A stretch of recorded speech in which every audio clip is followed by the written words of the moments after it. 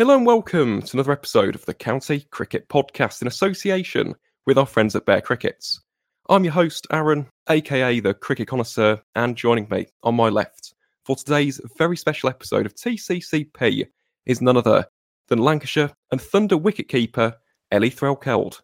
So Ellie, first things first, thank you very much for joining me here on the podcast today. It's an absolute pleasure to welcome you on for a chat about all things county and of course regional cricket. I've got to ask, how's your day been so far? Yeah, thanks for having me. It's been pretty good. It's my day off today, so I just took the dog on a nice big walk. Not really got much on today, which is nice. So, yeah. Certainly sounds like it. Yeah, very nice way to start the morning, but it's freezing, isn't it, here in the UK at the moment? You know, it's been cold, it's been wet, it's been miserable. Everybody's ill. That's the other thing. I mean, for those who can't tell, I've got a very heavy cold today, so apologies in advance if I sound a little bit stranger than usual. But yeah, it's just that funny time of year, isn't it, to be honest? Everybody's kind of got colds and the flu, and it's freezing. It's not the best time of year, is it, to be honest? No, sounds like classic January, doesn't it? But yeah, I'm sure the season will fly around and we'll soon be in the summer, so I'm looking forward to it.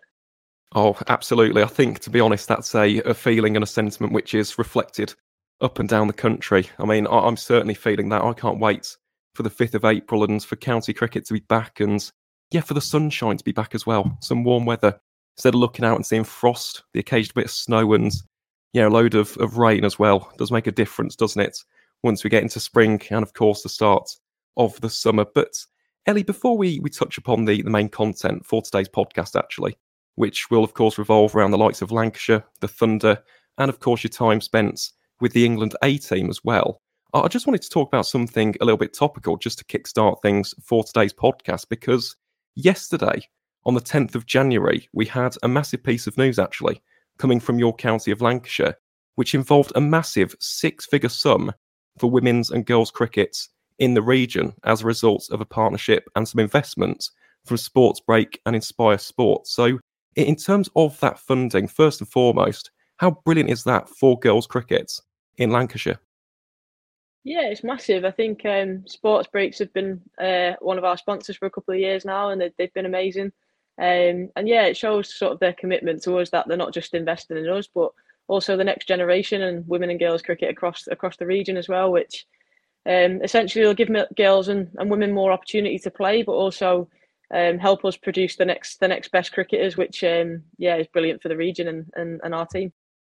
It certainly is, and yes, I just thought that's fantastic news, to be honest. I did see that on Twitter, and I was reminded of it by my incredible girlfriend, Paige. Shout out to Paige. Absolutely fantastic person is Paige, and very lucky to call her my girlfriend. So, yeah, just thought I'd bring that up because she did remind me to mention that. But yeah, it's brilliant, isn't it, to be honest, for cricket in the region, and increased investments, increased funding is obviously a massive thing, isn't it? It's going to produce that next generation of cricketers, and hopefully one day it will pay off, won't it? And maybe, who knows, we can win a few World Cups, a few T20 World Cups as well, and become the dominant force in women's international cricket. But Ellie, before we talk about international cricket and we talk about your time with England A, and of course that tour to Australia, I wanted to transport you all the way back to the origins of your cricketing story, if I may. So what are your first ever memories of cricket, either playing or watching this simply magnificent game? First memories of playing the game were in the back garden with my brother. Obviously really competitive, as you can imagine. Sort of just, he grew up playing cricket and football, so I just sort of copied him really and played both sports. Playing in the garden with him, and then going to our local club, which was Rainford. He played in the Liverpool comp, and just picked a bat and a ball up whilst watching him on the side as well. And there's a group of us who all had sort of older brothers who played, which was nice. Just carried on through there really. And to be honest, I was always more football growing up, but cricket seemed to be sort of my main sport in the end, and I had to make a decision when I was 18 which sport to go with, and went with cricket, which obviously is now sort of my full-time job. So very grateful to be in the position I'm in, but looks like I made a good decision in the end. Well, to be honest, Ellie, I think it has paid off, hasn't it? To be honest, in the years that have followed, you've made it now in the professional game and captaining your side as well, which must be a tremendous honour, which of course we will touch upon in a lot more detail as the podcast progresses. But you mentioned in those early years that choice between football and cricket, and before we actually touch upon that in a bit more detail, first and foremost, do you think that's actually helped your cricket? Because this is something which we've discussed a lot on this podcast in terms of young cricketers almost focusing solely on cricket. A lot of people think that's the wrong approach.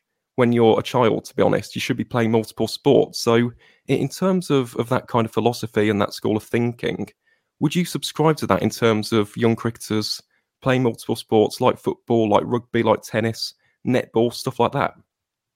Yeah, definitely. I think, like growing up, like I said, I was always more football, and like all I ever wanted was to be a professional footballer. But obviously, sort of that didn't work out, and that sort of changed a little bit as I got older. And then all of a sudden, I wanted to be a professional cricketer, and I was lucky in the fact that there was the potential option for both at one point. And I think, yeah, that's massive for youngsters, isn't it? It's just giving them opportunities to play all sports, and sometimes like people be better suited to different things, and there's definitely a lot of crossover between sports as well in a lot of ways, from both a skill point of view and also like a character point of view as well. I think football taught me a lot as a person and as a leader, and made me sort of the character I am today, I think. So yeah, very grateful for those experiences, and yeah, I was definitely much fitter when I played both sports. Got to work a lot harder now. I'm not surprised by that, to be honest, because I used to play a lot of football. Obviously not to that level, to be honest, playing for Liverpool and Wigan in your case, Ellie. I just played for a local team called Henley Forest.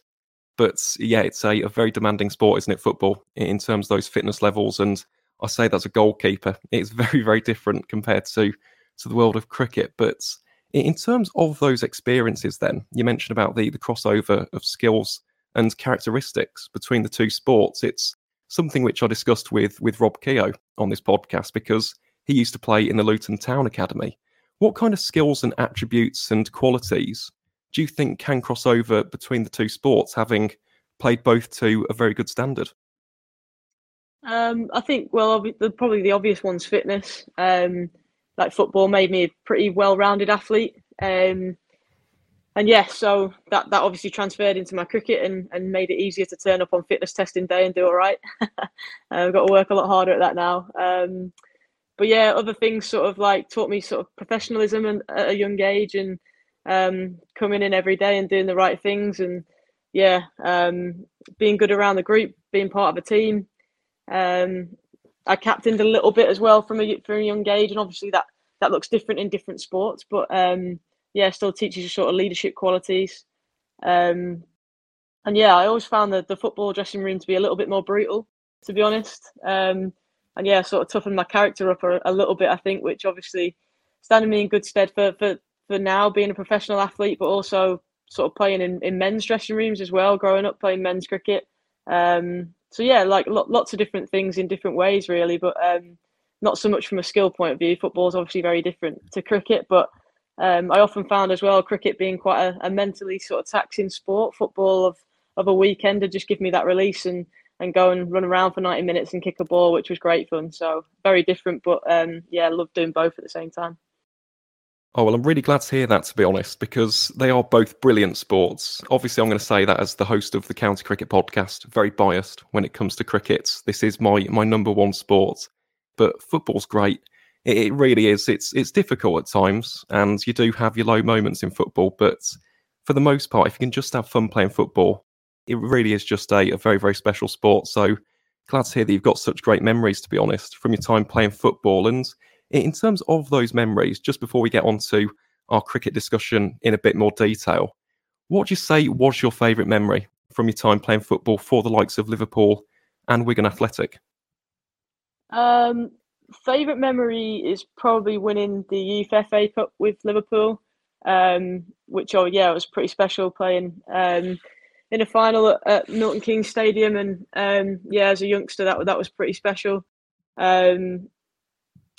And also, I think like leaving Liverpool was one of the hardest things I ever did. Just growing up as a massive Liverpool fan, it felt like the worst thing I ever did to leave. But yeah, I was at an age where I was either then going to be offered a reserve contract the year after, or I wouldn't have been. And at this point, I was spending a lot of time on the sidelines because I was playing a lot of cricket in the winter as well.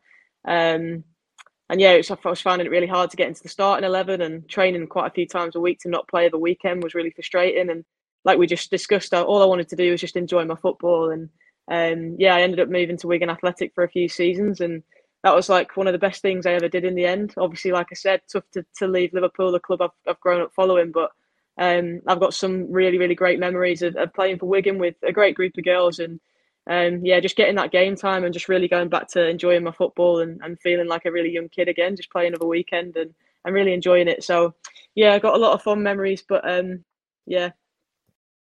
Well, it certainly sounds like it, and yeah, it sounds like a lot of fun, doesn't it? In particular, representing your childhood club as well. That must be incredibly special. I mean, I can't say that when it comes to Arsenal. I was absolutely nowhere near that level, and I don't think I ever will be, to be honest, at the age of 22. But it's a massive achievement, and I completely understand the feeling there and the sentiments of it being difficult, because that's everyone's dream, isn't it? When you're growing up, you want to represent that club, but obviously you've made the right decision in the years that followed. And in terms of that decision of choosing between cricket and football, what were the reasons behind that? What do you think was the ultimate factor behind you going all in on cricket as opposed to staying in football? I think sort of my ability really was made the decision for me. I think I was doing better at cricket at the time, so I think it would have been silly not to go down that path. At the time, I was part of an England academy as well, so I was sort of trying to strive for that next level and going on tours with them, which was obviously a brilliant experience. So I remember going to Sri Lanka on my first cricket tour, which was while I was still playing at Liverpool. And yeah, like experiences like that, like as a youngster, just makes you feel like, oh, I've got to stick with this. There's something in this sort of thing. And like I said, I was obviously spending a lot of time on the sidelines playing football. So I think, yeah, my ability in and my cricket journey sort of made that decision for me. Well, fair enough, and I think it is safe to say that in the years that followed, it's definitely paid off, hasn't it? To be honest, I mean, it has definitely been the right choice in hindsight. And in terms of those early and formative cricketing years, then, Ellie, just to get the conversation back on track to the subject of the podcast, which is, of course, cricket. In terms of those early years, did you have any idols, any icons, any role models in the game who you tried to emulate in those early years, per se?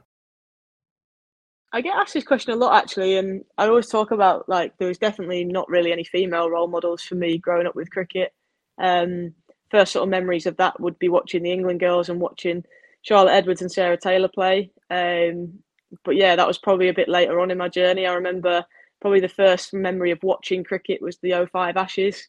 So people are part of that team really, but obviously, yeah, I think weirdly we were chatting about this before, weren't we? My role model I remember growing up was Steven Gerrard. All I wanted to do was be like Steven Gerrard, and wanted to be a professional footballer. I wanted to be like him. And yeah, I love the way he went about his leadership and his sort of attachment to Liverpool. Just like everything he stood for, I just loved it. So yeah, quite a few different people. I think more recently role models like Josh Butler, and love watching Ben Folkes keep. Yeah, so obviously watch a lot more cricket now than I did when I was younger. But yeah, I think for me, Ben Folkes is the best around, and I love watching him keep. And if I can, yeah, be anything like him, I'll be on the right path. He is brilliant, isn't he, to be honest, and he is on that plane to India. Obviously, there's a lot of talk about whether or not he'll take the gloves, given Bairstow's return to the Test side in the past 12 months. But yeah, he's an incredible keeper, and this might be a difficult question, to be honest, Ellie, but I asked this a lot on the podcast, right? If you could have a dream net session, right, you've got an hour with any cricketer in the history of this wonderful game, who'd you select for that net session? I think I'd pick Josh Butler, to be honest. I think obviously one of the best white ball players in the world, and similar disciplines to me. So I think, yeah, I think I'd be able to learn a lot in that hour. And yeah, like we just spoke about, another role model of mine. And yeah, I love the way he goes about his cricket. And I think especially from a batting point of view, I think something I'm trying to develop a lot myself. I think there's no one better to learn from. Absolutely, yes. He's Mr. 360, isn't he? Josh Butler. He's got all the sweeps, all the scoop shots.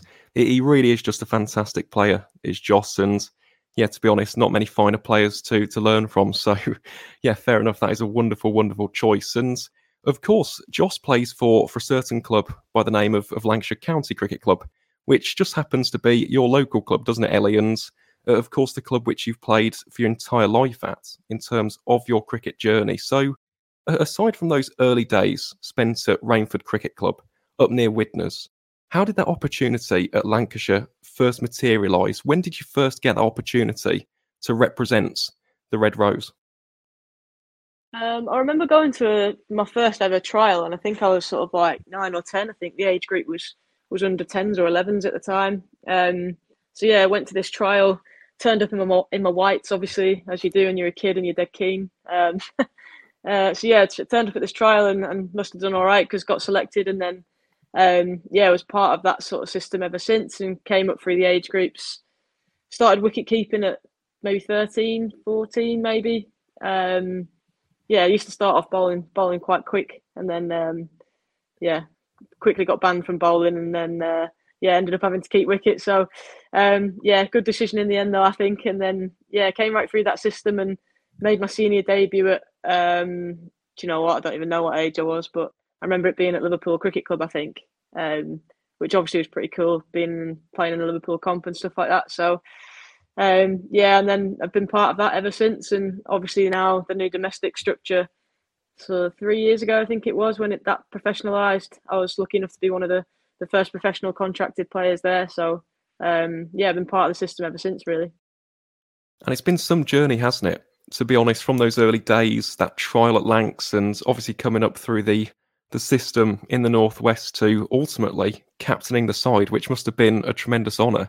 And we will touch upon that in due course. But just before we do, you mentioned there about wicket keeping, because that's very interesting that you mentioned that.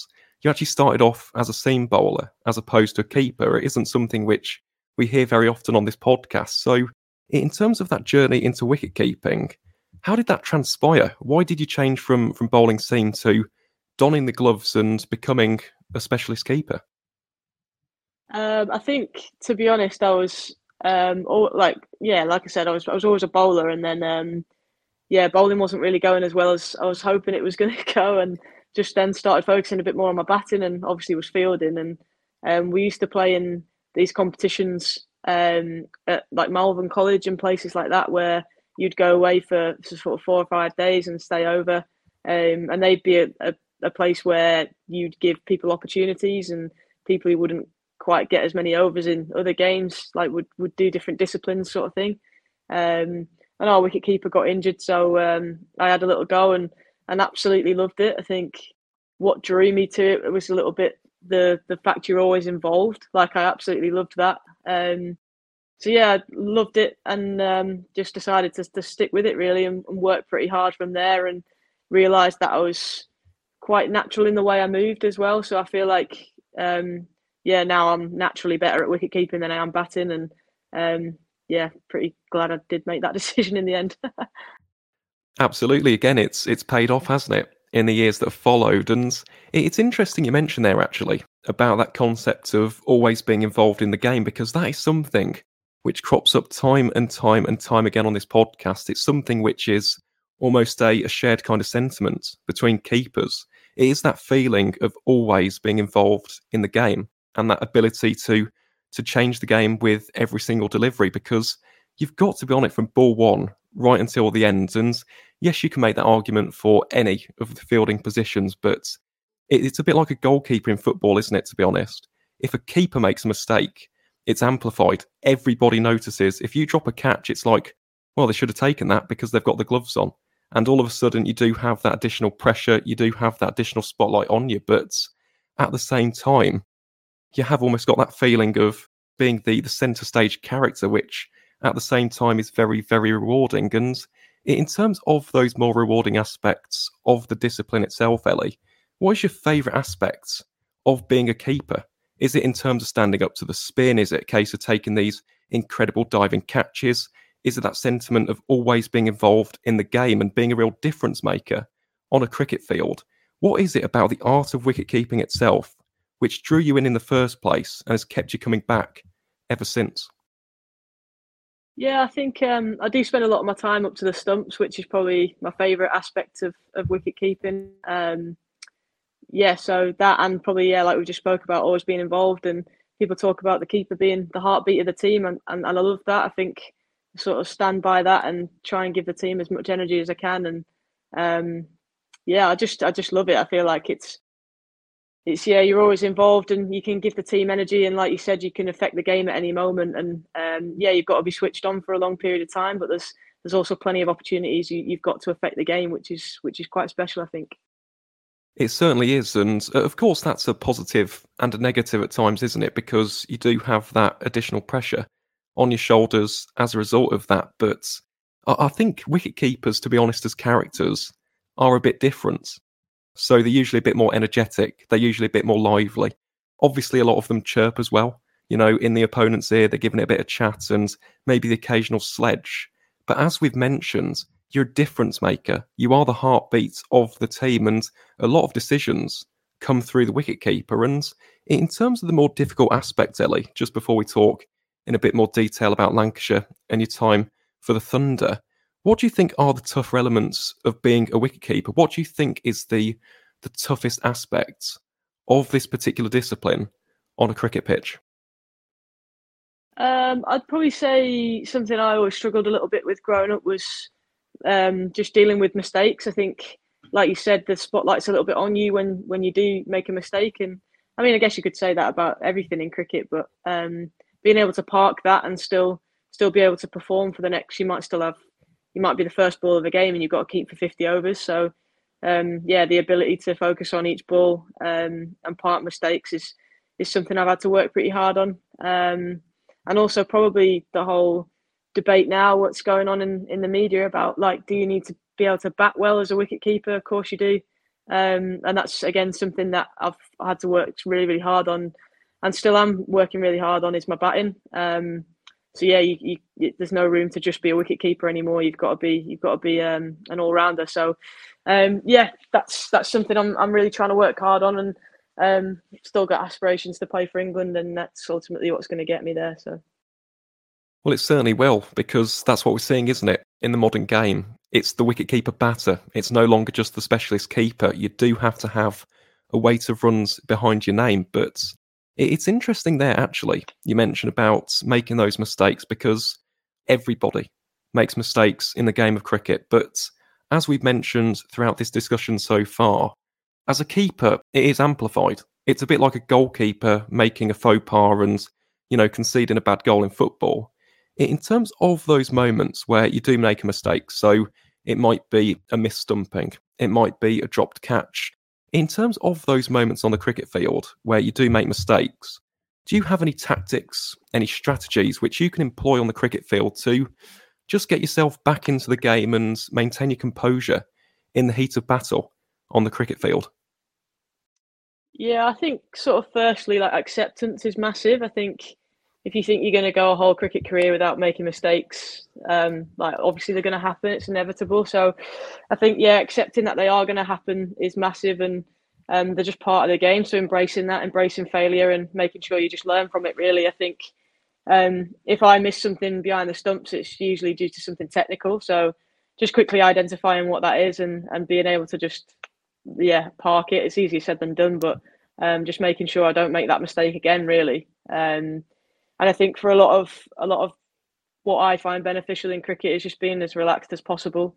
So I use some, like, deep breathing techniques during games, and post mistakes. They're massive to just relax my body again. And yeah, I think tension as a keeper is the enemy. So just making sure I've got no tension in my hands, and that's again easier said than done after a mistake, but making sure I'm nice and relaxed and ready to go again. And that's crucial, isn't it, to be honest? To have that coolness, that calmness, that composure. When you think of the best keepers, right, I think of two examples right off the bat. MS Dhoni and Sarah Taylor. You always looked at those two, and they would just be the absolute personification of calmness. They'd be the most relaxed person on the cricket field. Now, inside, that might have been completely different when the pressure's on, and internally they might have been thinking a million different things. But in terms of their body language, the way in which they carried themselves, they looked like the most composed people that you could ever imagine. And that is why they were absolute masters of their craft. And it's interesting you mentioned there about breathing techniques, just something else I wanted to touch upon, because I've spoken about it very recently on this podcast with Chris Dent, is meditation. And I just wanted to ask, Ellie, is this something which you've ever employed in either cricket or just your wider life in general in order to maintain that calmness? Is that something which you've ever employed or potentially would employ in terms of your cricket? Yeah, definitely. I think I'd use it in everyday life. I think maybe not consistently, but just getting better at recognising them times when I'm a little bit overloaded, got a lot going on, just need to take a bit of time out and feel a little bit more present. So yeah, just use it as and when I feel like I need to, really. And yeah, that can also look different for everybody. It doesn't mean you have to sit in a dark room on a cushion and do it like you would stereotypically think meditation should be like. I think sometimes for me, just going out for a walk with the dog with no headphones, no nothing, no distractions, that's just as beneficial as well. So almost finding what works for you. There's different sort of forms of meditation. I'm quite into my yoga as well, which again, like quite similar. Like you're not sat particularly meditating, but it's probably a form of meditation, and just allows you sort of to connect a little bit back to the present moment, and just feel a little bit more calm and connected.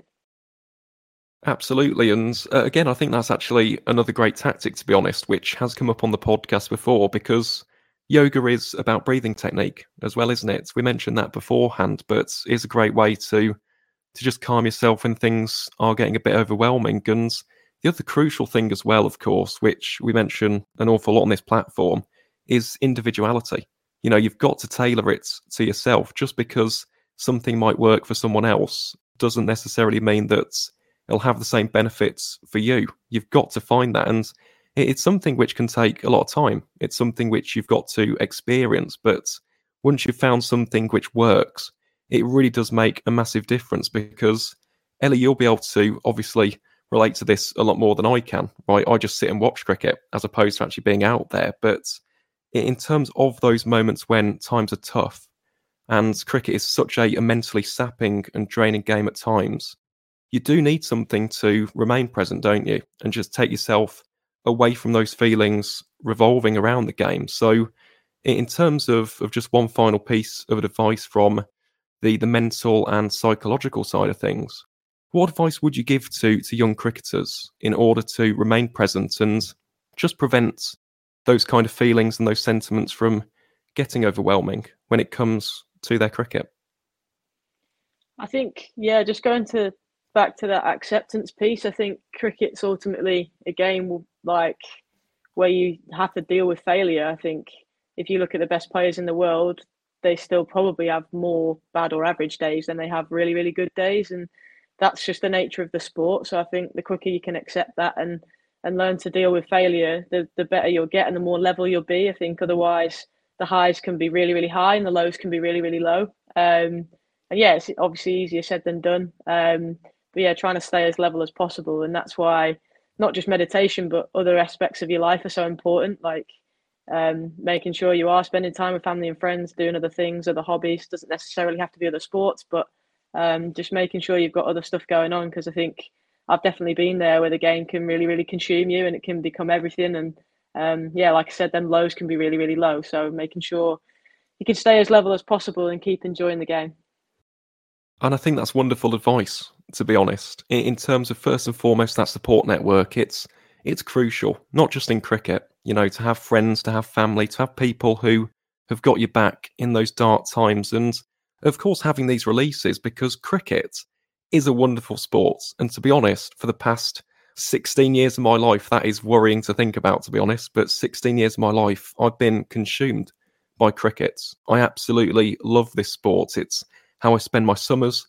It's how I spend my winters, watching the Big Bash, watching the Super Smash, watching all these bilateral series. My life is very much revolved around cricket, but you do need these releases. And for you personally, Ellie, in terms of those releases outside of the game, what do you kind of do for fun? I know that's a bit of a strange question, but obviously cricket doesn't just, consume your entire life. So in terms of those days where you do just need to take a step back and almost take a step away from the game, How do you just sit back and relax?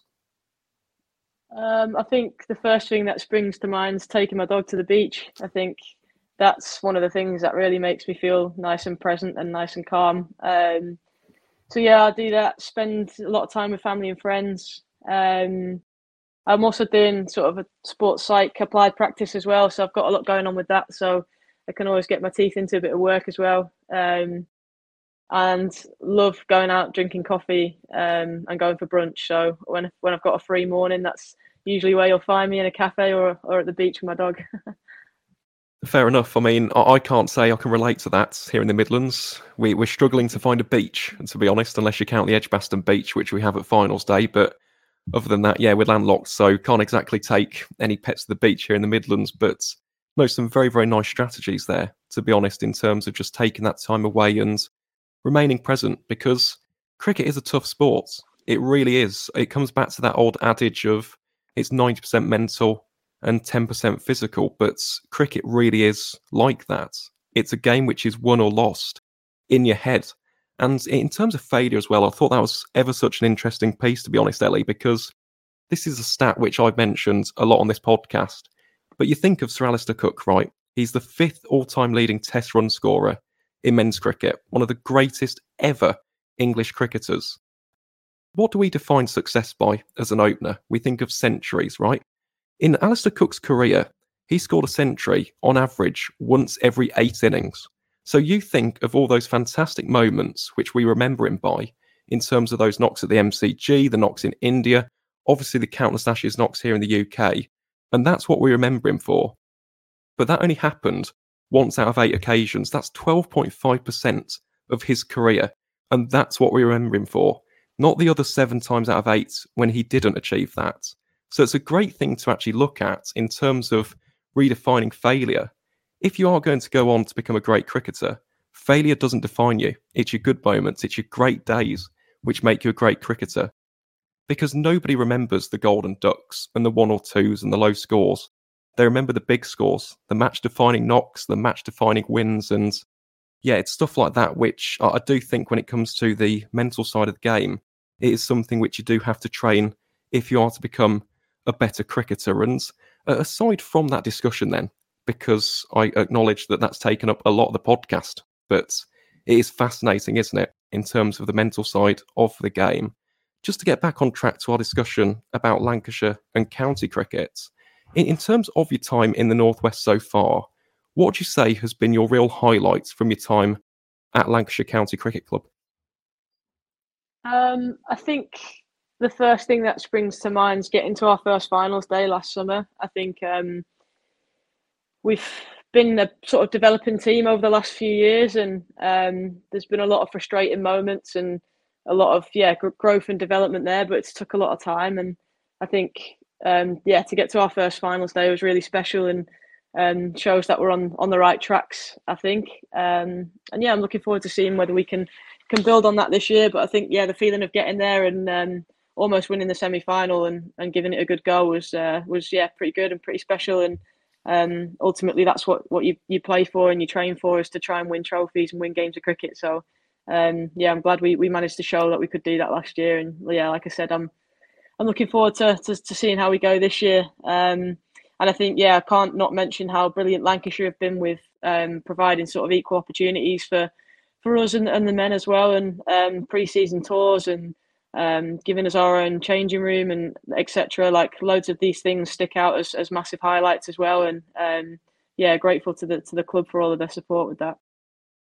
They are fantastic, aren't they? To be honest, Lancashire, they really have done a fantastic job in terms of that, and also promoting the women's game as well. We see it all the time on the socials, don't we? Whether that's Twitter, Facebook, Instagram, YouTube as well. They really are giving it the promotion that it deserves and the push it deserves. So, yeah, a bit of a shout out to Lancs, to be honest. I know we did mention that right at the start of the episode, but they really have been fantastic supporters of the women's game, and it will pay off in the end. Trophies, to be honest, probably are not that far off heading into the future. And in terms of that first finals day, Ellie, just to talk about that in a bit more detail, first and foremost, in terms of that campaign, before finals day itself, how do you reflect on that particular campaign from both an individual and of course a team perspective? Yeah, from an individual perspective, I was pretty disappointed with my contributions with the bat, I think. And I think a lot of the girls would agree with that themselves. I think we were on the batting front, we were obviously a bit short of runs. And I think we lost the first four of that competition at least. And yeah, Greek was in a pretty tough place, and it felt like we were never ever going to win a game. And all of a sudden, we won one, and then in short format, especially, momentum can be pretty key. And we sort of just went on a bit of a run of winning games, and all of a sudden, we were at New Road, and we were like, "How have we got here?" So yeah, it was pretty special, and to turn that around as well just shows so much resilience and character from the people in that dressing room. And yeah, great group of people, great group of staff, and probably deserved it in the end with that turnaround. And it was pretty special to be a part of. I imagine it was, to be honest, because as you mentioned, it was the Thunder's first finals day, wasn't it? Probably won't be the last, to be honest, because you've got a good chance of repeating it in 2024. But at the time, it's a massive achievement, in particular, after a couple of difficult seasons in the years that have preceded it. So, in terms of that day at New Road and, of course, that semi-final against the Vipers, what can you recall from that day, from that occasion, and just walking out onto that field, representing your home region and captaining the side? I mean, how special was that of a day in terms of finals day at New Road? Yeah, it was really special, and I think that's what we spoke about in the dressing room, is just trying to enjoy the day and trying to take it all in a little bit. And I think actually nothing changed, even though it was a finals day. It's just another game of cricket, and to try and keep focusing on our processes and do the right things. And ultimately, if we do that, we'll have more chance of getting over the line.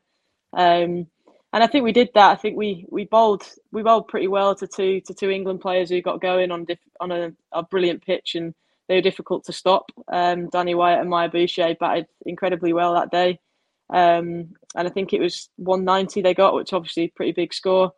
And I think we were 175-ish, trying to chase it. So yeah, we gave it a good go, and we were probably in a winning position at one point. So yeah, I was pretty proud of how the girls played and how they went about the whole day, and a little bit of frustration as well, because like I said, we were probably in a winning position at one point, and to have beaten the Vipers in a semi-final, who have been really successful in regional cricket over the last few years, would have been extra special. But yeah, like I said, it was great to get there and be there, and to put that performance in. I think shows how far we've come over the last couple of years. It certainly does, and even just achieving that finals day in the first place is a massive achievement, isn't it? In particular, after that poor start, the comeback, and I get that it's disappointing, but the Vipers are a serious outfit, aren't they? To be honest, when it comes to regional cricket, they've got an incredible batting unit. The bowling lineup is fantastic as well, and yeah, they were just a supreme outfit over the course of this season. But aside from that finals day, just another performance which I did want to touch upon. This is more in terms of an individual display, Ellie, is a certain knock against the Storm at Old Trafford in the Rachel Hayhoe Flint Trophy. And in terms of that day, in terms of that game, and obviously that partnership that you shared with Naomi Tatani, what can you recall from that day and, of course, that performance? Because that was pretty special, wasn't it? Yeah, I think from an individual point of view, I've worked so hard on my batting these last couple of years, and haven't quite seen it transfer into games yet, which has been really, really frustrating. I felt last year there was times where I felt like I was feeling really good, and didn't just quite get going, and had a few 20s, a few 30s, and didn't quite go on and kick on and get a big score, which is obviously something, I'd look to do this year. But to do that in the final game, I think, it was really special, and a lot of what I'd worked so hard on came into that performance as well. So individually, I was really pleased. And I think we were 18 for 3 when I went into bat, so we were in a bit of a sticky position. And to go on and get and rebuild from there. Credit to Naomi Dathani as well, the way she played, and that partnership was pretty crucial. And I think to win a game like that is always going to be special, because you were sort of the underdogs, if you like. You were never expected to win from that position, so it made it extra special. And I think that was Paul Shaw's last game, our head coach as well. So to sort of give him that sort of send off, and he was always so passionate about his batting, and Yeah, he's pretty pleased with that win on the last day of the season. So yeah, it was pretty good win, and hopefully a performance I can repeat a couple of times this year. Well, fingers crossed, of course, and we shall discuss 2024 as we wrap up today's podcast in just a bit. But it was a supreme batting display, that. And in terms of the partnership itself, from 17 for 3, which, as you mentioned, a very, very rickety start, to put it lightly, but 177 runs for the 4th wicket. It's the highest partnership in Thunder's history as well, and completely changed the game. And in terms of that moment, Ellie, where you brought up that century, bear in mind that this is your childhood club. Of course, Lancashire is the region which you've represented your entire life, and you're now captain the Thunder as well. What was that like to raise the bat, take off the helmet, and celebrate a century for this regional side? Yeah, it was really special. I think the sort of stuff you dream about when you're at Old Trafford, and obviously I'm biased, but I think Old Trafford's the best ground in the country. And yeah, to do it at your home ground, and do you know what was more special? I think seeing your mates and your coaches on the balcony and how pleased they were for you as well. I think for me especially, I think they've probably seen the hard work I've put in, and like I said, frustration with it not transferring too much into the summer. I would have loved to have contributed more with the bat, but I think the smiles on their faces, and the chats I had with players and staff after the game, to see how pleased other people were for me, I think was really special, and shows sort of how close the group are, and what a great group of people we've got. So yeah, it was pretty cool. Well, it really was, and you should be tremendously proud of it as well.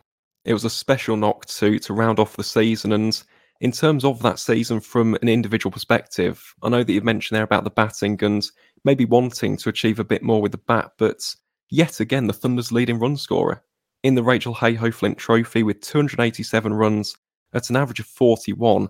That is not bad going at all, and I completely understand the mentality and the mindset of wanting to score more runs and get more milestones. But yeah, 2 consecutive seasons as the side's leading run scorer, that is something which you can be very, very proud of, Ellie. And in terms of the 2023 season then as a whole, how do you reflect on it in terms of both an individual and a team perspective? Because I'm guessing from that passage, you would have liked to have achieved a bit more with the bats, in particular in the Charlotte Edwards Cup. But in terms of the 2 competitions, in particular in that T20 comp, it wasn't a terrible season. So how do you reflect on and analyse both your performances and the team performances in this past season?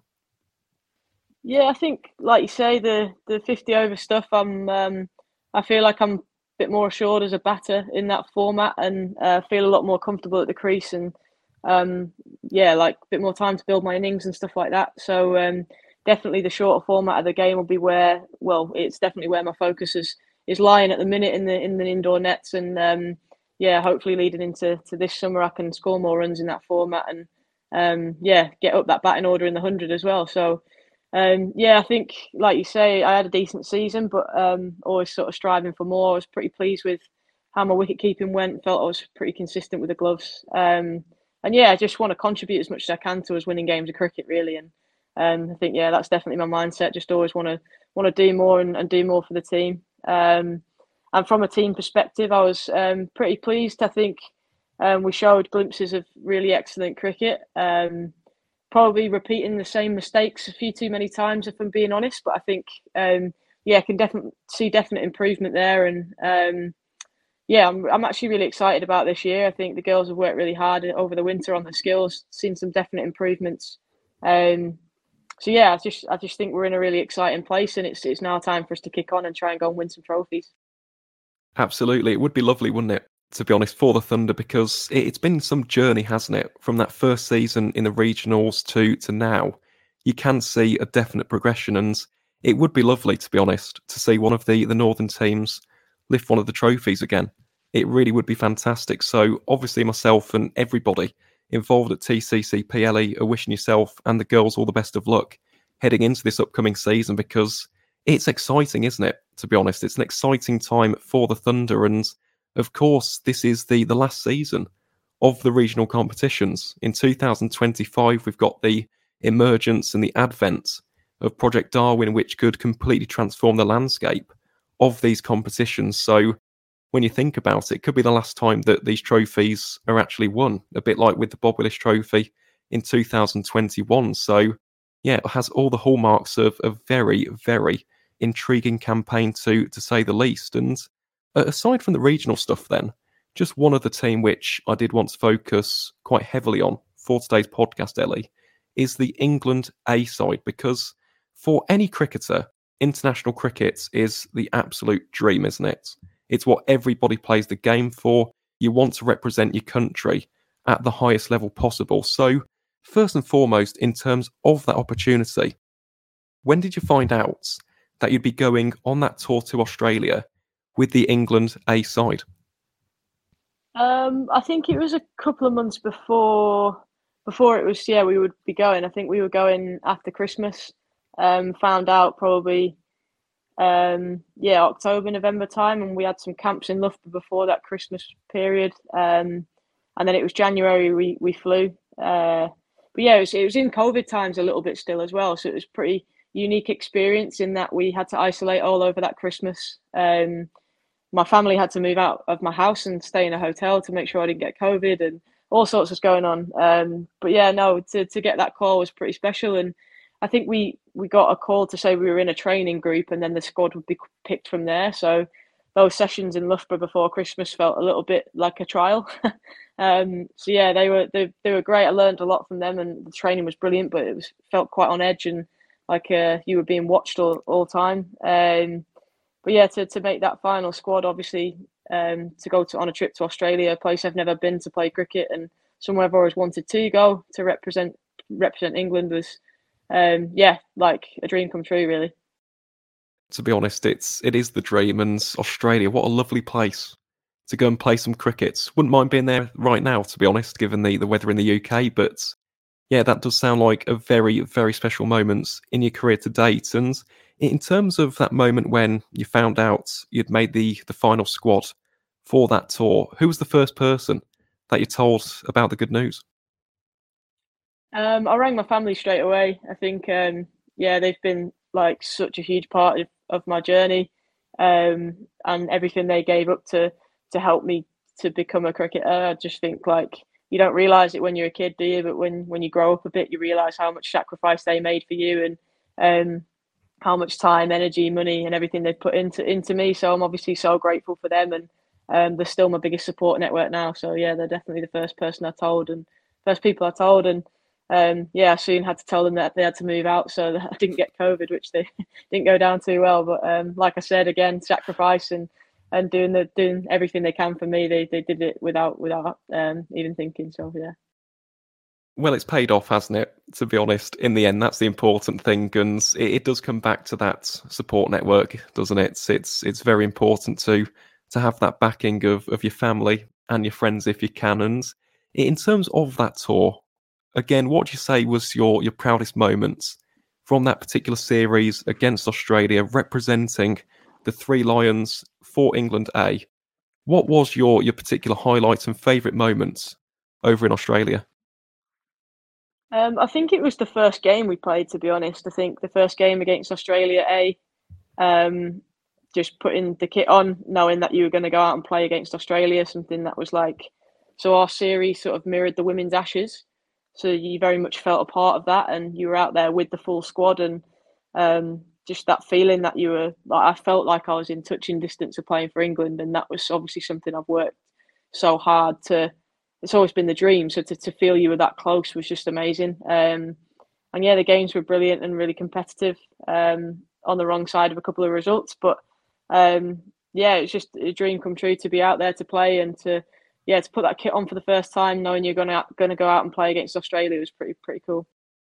Yeah, it sounds like it, doesn't it? To be honest, there's no better series to be involved in particular for your first one. And in terms of that tour itself, obviously the results didn't go England's way. In fact, I think Australia won all 6 of the matches, if I remember correctly. But in terms of the opportunity, in terms of those learnings, what do you say was the biggest lesson that you learned from that tour and that time with the England A side? Was there any particular takeaway or any particular lesson which you took away from the opportunity, which in hindsight you think, yeah, that was really useful in terms of putting me on the right path? I think the first thing that springs to mind is a little bit of like I had a bit of imposter syndrome a little bit on the tour, and that's a little bit like, how have I got here? Am I good enough to be here? And all those sort of self doubts crept in a little bit because all of a sudden you're sort of playing at that next level. And yeah, I think if I had my time again, knowing what I know now, I think I'd be in a better place to go and experience that now. And yeah, I think I've had that sort of similar experience as a captain recently, and yeah, them self doubts seem to creep in a little bit more when you're sort of playing at that next level. And like I said, I think I'll be able to be more equipped to deal with that now. But I think that's definitely the biggest lesson I've had is that nothing changes no matter who you're playing for. A little bit, it's obviously easier said than done, but it's still the same ball. It's still me behind the stumps. Like nothing really changes, rather than overthinking the whole occasion. So yeah, that's definitely something that if I had my time again, I would try and be better at. Well, I know this is going to come across as a rather profound question, right, for 20 past 11 on a Thursday morning, right? But in terms of that imposter syndrome, Ellie, where do you think that originates from? Because this is something which, again, is massively common. It's something which, to be honest, I've experienced. When I was doing commentary last year for Warwickshire, I was thinking, how on earth am I here, right? I'm just some normal fella from Warwick and probably shouldn't be here. And yet, there I was. And you get this a lot in cricket, for example, when players make their county debuts or their international debuts. Why did you have that feeling of imposter syndrome, given the fact that you've been an excellent captain for the Thunder and racked up all of these runs? Yeah, I think it comes from a little bit of a lack of self belief, a little bit, which is something again I've always struggled a little bit with and worked pretty hard on from a psych point of view. But yeah, I think it's also quite natural, and again, it goes back to that acceptance piece, doesn't it? That like I've listened to Josh Butler on podcasts say that he gets self doubt, and actually he's one of the best in the world. So like, just knowing that it's normal, again, will probably help me deal with that rather than, thinking it's not normal and I need to try and fight against these feelings. Just sort of accepting them and just finding strategies to deal with them. I think. But yeah, I think I've definitely experienced it as a captain as well. Like suddenly becoming Thunder captain and having to tell a Sophie Eccleston what to do is the best in the world. It's quite a strange feeling, and you do feel like you're not in a position to do that, but actually, it's always you overthinking it. Like actually, I'm still respected by these players, and easier said than done, but it's often in your own mind. Well, it is, and it comes back actually to that concept of overthinking, because it is a cardinal sin, isn't it? And it's something which everybody is guilty of from time to time. Again, it's something which I do, whether that's on or off a cricket field. You do overthink things, and you can get trapped in this vicious cycle. So, in terms of overthinking as a concept, I suppose, Ellie, is that something which has almost crept into your game at times? Do you think that could be a particular origin for that feeling of imposter syndrome?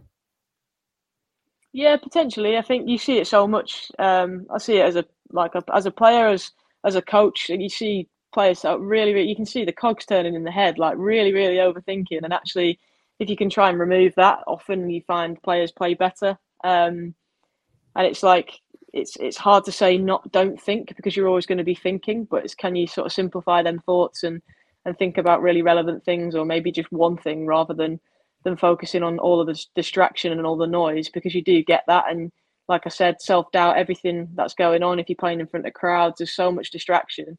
But yeah, can you simplify your thoughts as much as you can and simplify that game plan? Well, just to touch upon that, I know we're going back onto the mental side of the game, but in terms of that psychological aspect of the game, then, in terms of overthinking and almost that feeling of self-doubt, have you got any kind of mechanisms or strategies which you can employ to almost negate the effect of that?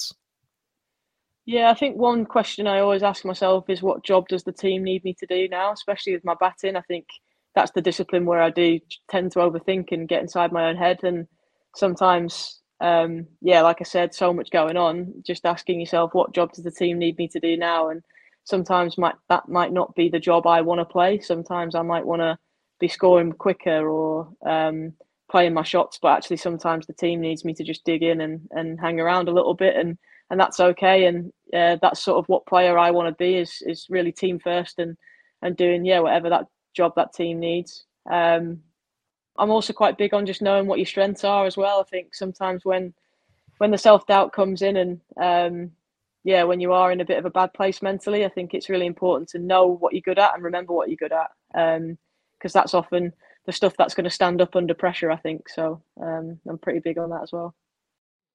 And to be honest, that's a very common answer. It is something which has come up on this podcast before, in particular for players who are going through a rough patch.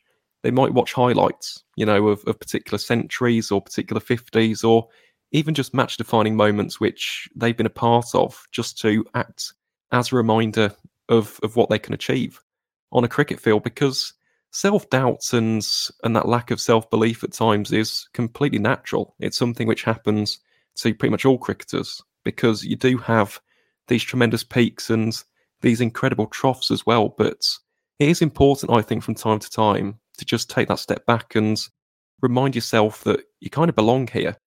And that's a very, very weird thing to almost think of, because it sounds almost egotistical, doesn't it? At times it sounds a little bit narcissistic, but there is a reason why you're in that team. There's a reason why you're in that position. There's a reason why you're leading the side. It is a difficult thing, and it's almost the concept which is always out of reach, isn't it? We're still kind of trying to find the answers to the psychological aspects of cricket, because it's something which is difficult to conquer. I mean, the rest of the game is difficult as well, in terms of the technical sides and scoring lots of runs and taking lots of wickets. But if you can win the mental battle, you really are in a very, very good place in your cricket. And in terms of that psychology, Ellie, just to give your psychology pursuit a bit of a shout out, because I know you do stuff on social media and of course online. So in terms of that psychology opportunity and that particular side of your work, just to give it a bit of a shout out, where can we find your sports psychology outfit?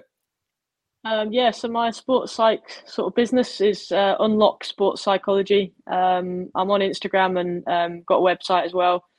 You find me on Instagram or through my website. But just working a little bit with some one-to-one clients at the minute, and doing some work with Sale Sharks rugby women as well, which has been pretty cool. So just doing some applied practice when I can. Happy to help. Well, fair enough. That sounds very exciting then, in terms of a pursuit for the future. And of course, folks, if you want to go and check out Unlock Sports Psychology, you can find the link to that in the podcast description below. But Ellie, just before we wrap up what has been an incredibly interesting episode of the podcast, I'm just looking, we've almost been chatting for an hour at this point, in terms of the psychology of the game and of course the regional side as well. But in terms of the future, what are you hoping to achieve heading into the rest of this season and of course the years beyond? Because as we mentioned beforehand, 2024 is probably the last year of the regional sides. After this, we've got 8 Tier 1 sides, and then we've got Tier 2 sides coming in 2026 as a result of the advent of Project Darwin, the brand new kind of project of women's domestic cricket in this country. So in terms of from both an individual perspective and a team perspective for the Thunder, what are your hopes and aspirations heading into the summer of 2024? I think obviously the obvious answer, we're looking at silverware, but in order to do that, we're going to have to win games of cricket and get to our final stage in both competitions. So I think getting to final stage is goal number one first. Just trying to build on what we've done on last year, but obviously looking towards silverware. I think from an individual point of view, I've still got aspirations to play for England, but I understand that's going to come from really consistent performances with both the bat and the gloves at regional level and winning games for my team. So that's very much what I'm focused on. Well, Ellie, it goes without saying, but obviously myself and everybody associated with the County Cricket Podcast are wishing yourself and the Thunder all the very best of luck heading into this summer. It's going to be a very, very exciting season across both competitions. And yeah, to be honest, I can't wait for both. It's going to be very interesting to see who does emerge on top, because, well, I mean, we saw last season, for example, the Blaze really emerging as a powerhouse as well. You can never discount my Central Sparks either. They're going to come back stronger in 2024. So it does have the makings of a very intriguing season. And in terms of those individual kind of hopes and aspirations as well, never give up on playing for England. You know, you are one of the best keepers in the country. The weight of runs will come. So keep that in mind. And yeah, obviously wishing yourself and everyone at the Thunder all the best of luck heading into the summer of 2024. But Ellie, I think that is a wonderful place to wrap up what's been a fascinating episode. So just before we wrap up today's recording and say our final goodbyes for the episode, do you have anything to plug or promote? Any social media channels, websites, businesses, anything like that? Yeah, I'm on social. So Instagram's Ellie Threlkeld 7, I think. Twitter is Ellie Threlkeld, I think. So yeah, you can find me on there. Other than that, all good. Thanks for having me. I've really enjoyed it. Oh, it's been an absolute pleasure, Ellie, and of course, always welcome back here at the County Cricket Podcast in the future. It's been a wonderful discussion. And yes, I have just checked actually in terms of those socials, spot on. So we'll leave the links to those particular social media channels in the podcast description below. But that is essentially it from us two here at the County Cricket Podcast for today's episode. To each and every single one of you wonderful listeners out there, thank you ever so much for tuning in. And as always, guys, we'll see you on the next one.